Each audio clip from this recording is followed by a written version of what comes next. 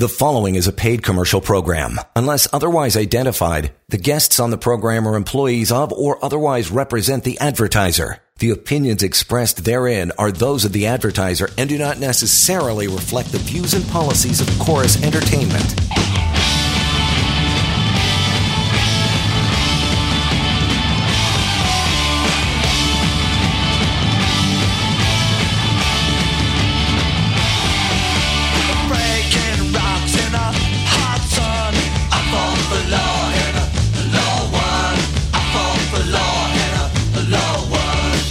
This is the Employment Law Show.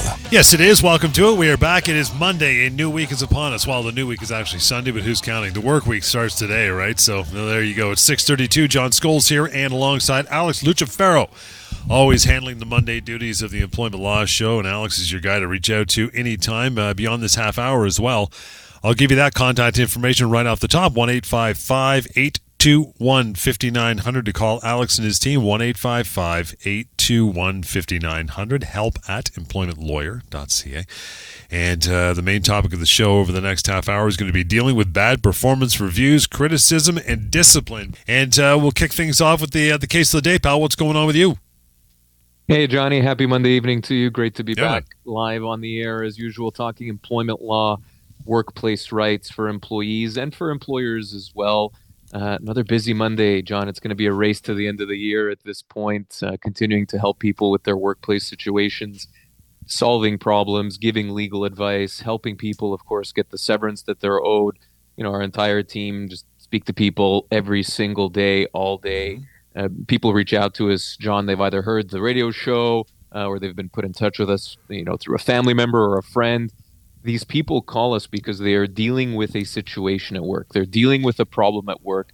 They don't know what to do exactly. They don't know what options they have. They don't know how to respond to their employer.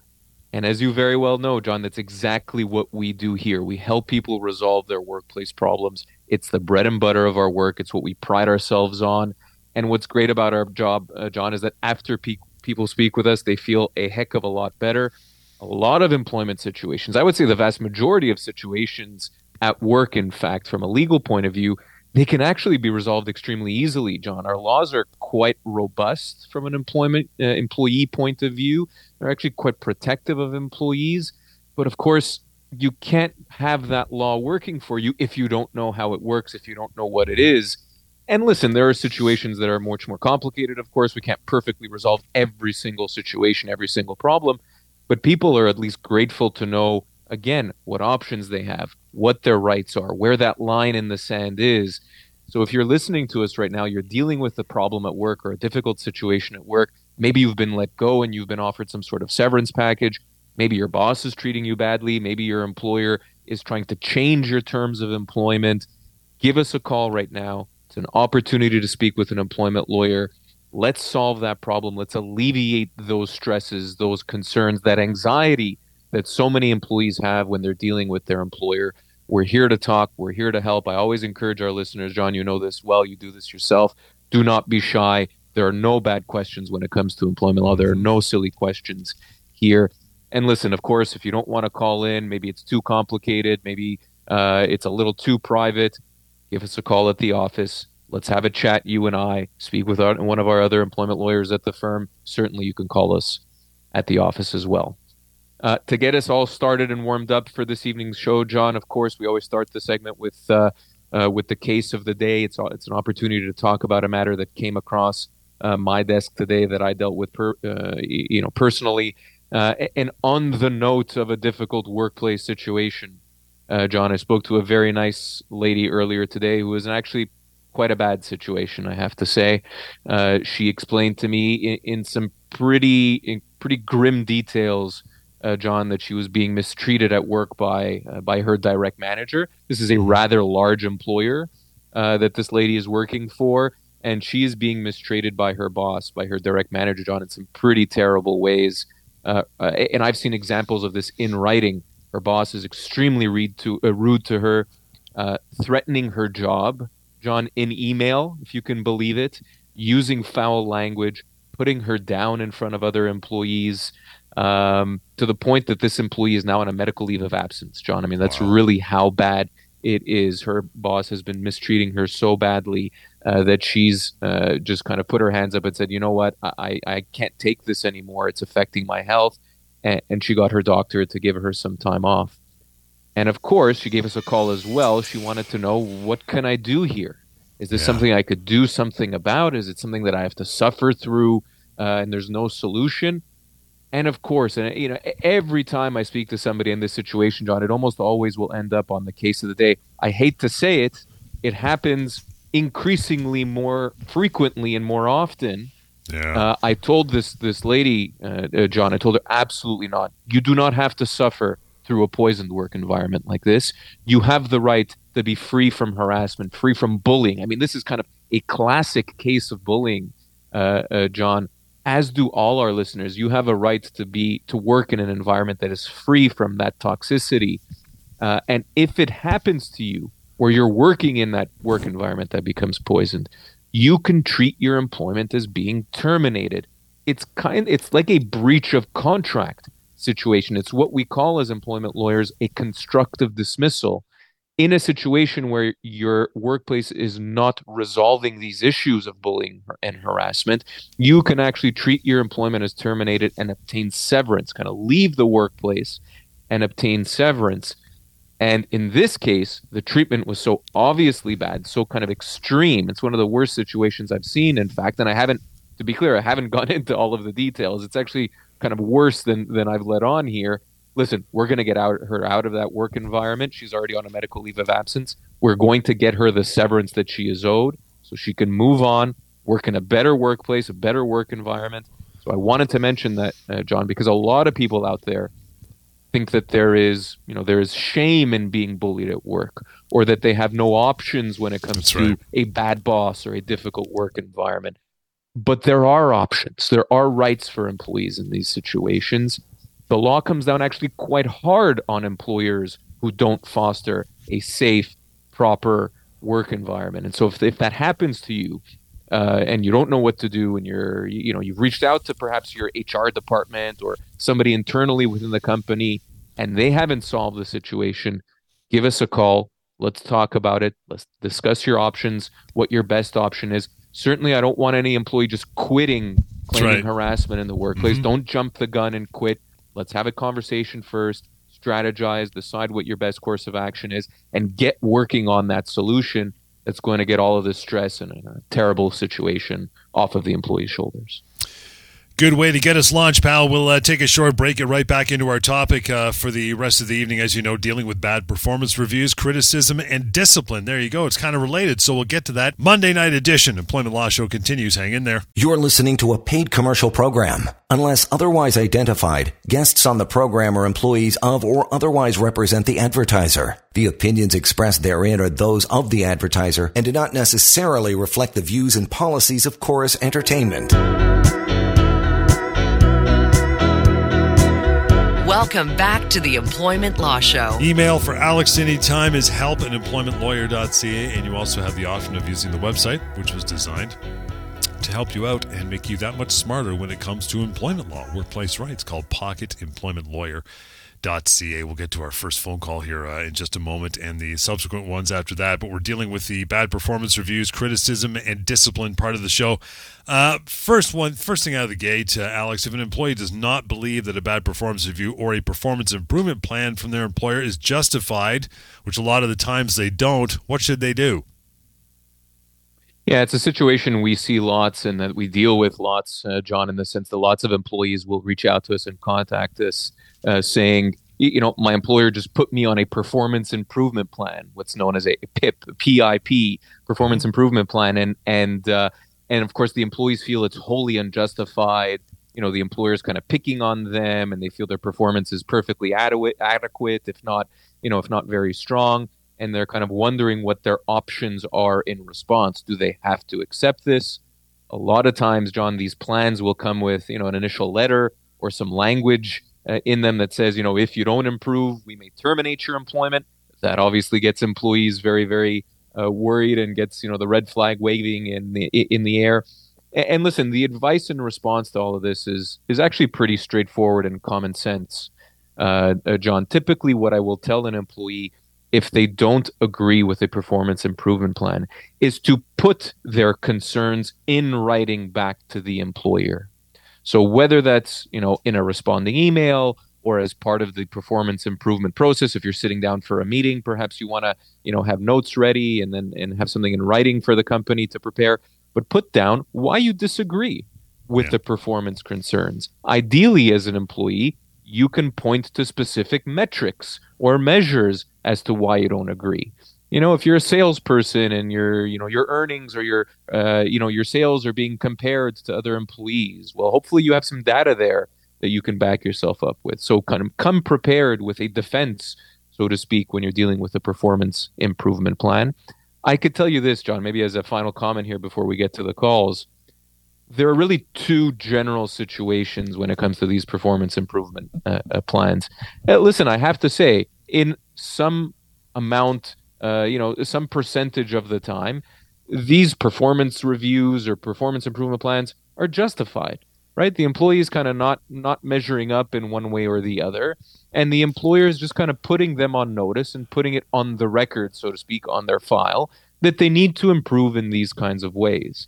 And as an employee, look at it objectively. If you agree, if it's obvious that you can improve in one or two ways, listen, it's okay that your employer puts it in writing, right? And if your employer is making some effort to try and help you improve in those ways, go for it. There's nothing overly kind of concerning about that situation.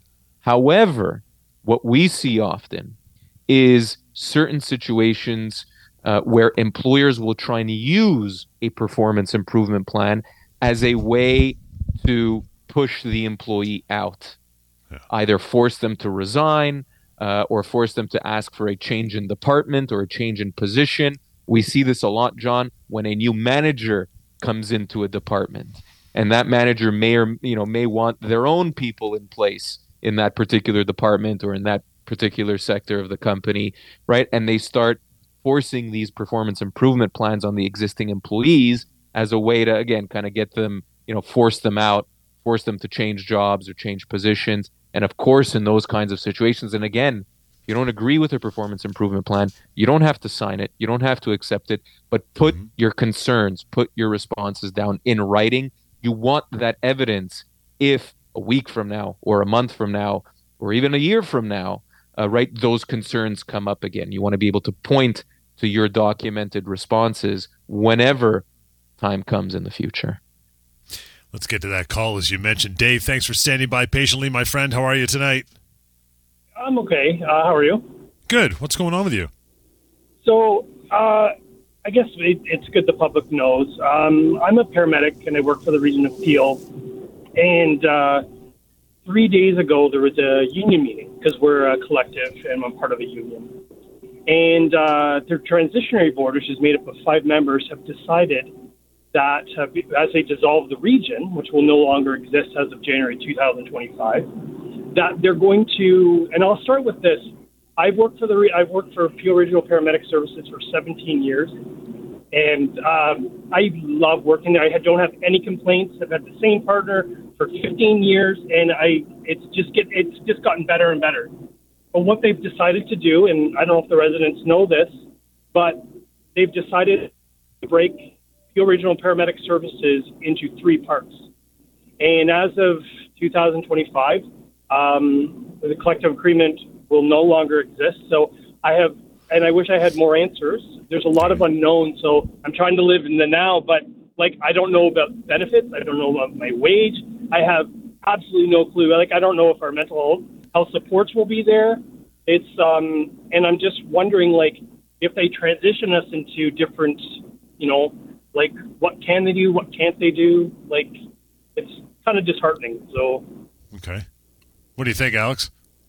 Yeah, it's obviously a situation where the future is unknown. Now they've mentioned something about the collective agreements being dissolved, and so for all our listeners out there, paramedics, lots of employees. In lots of different fields certainly, but especially in healthcare, are unionized employees. Now, when you're a unionized employee, the rules of the game, the rules of engagement, so to speak, your terms of employment are governed by this collective agreement. It sets out in very detailed content, basically your contract of employment, what the employer can and can't do, what happens in cases of dispute between the employer and the union, and your union is effectively your legal representative as a unionized employee. If you have a problem with your employer, unlike non-unionized employees, a unionized employee has to go to their union and really can only go to their union when they have legal issues.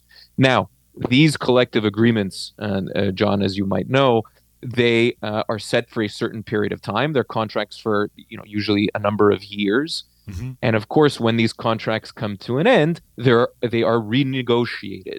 Now, these negotiations are what's called collective bargaining.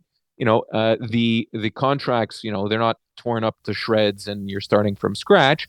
Typically, there's negotiation around some terms and, maybe employees are looking for raises or better benefits, etc. What it sounds like Dave was pointing to here was potentially at the end of this collective agreement, right? The employer, I guess in this case, Peel Region, was looking to make some major changes to how they're employing these employees.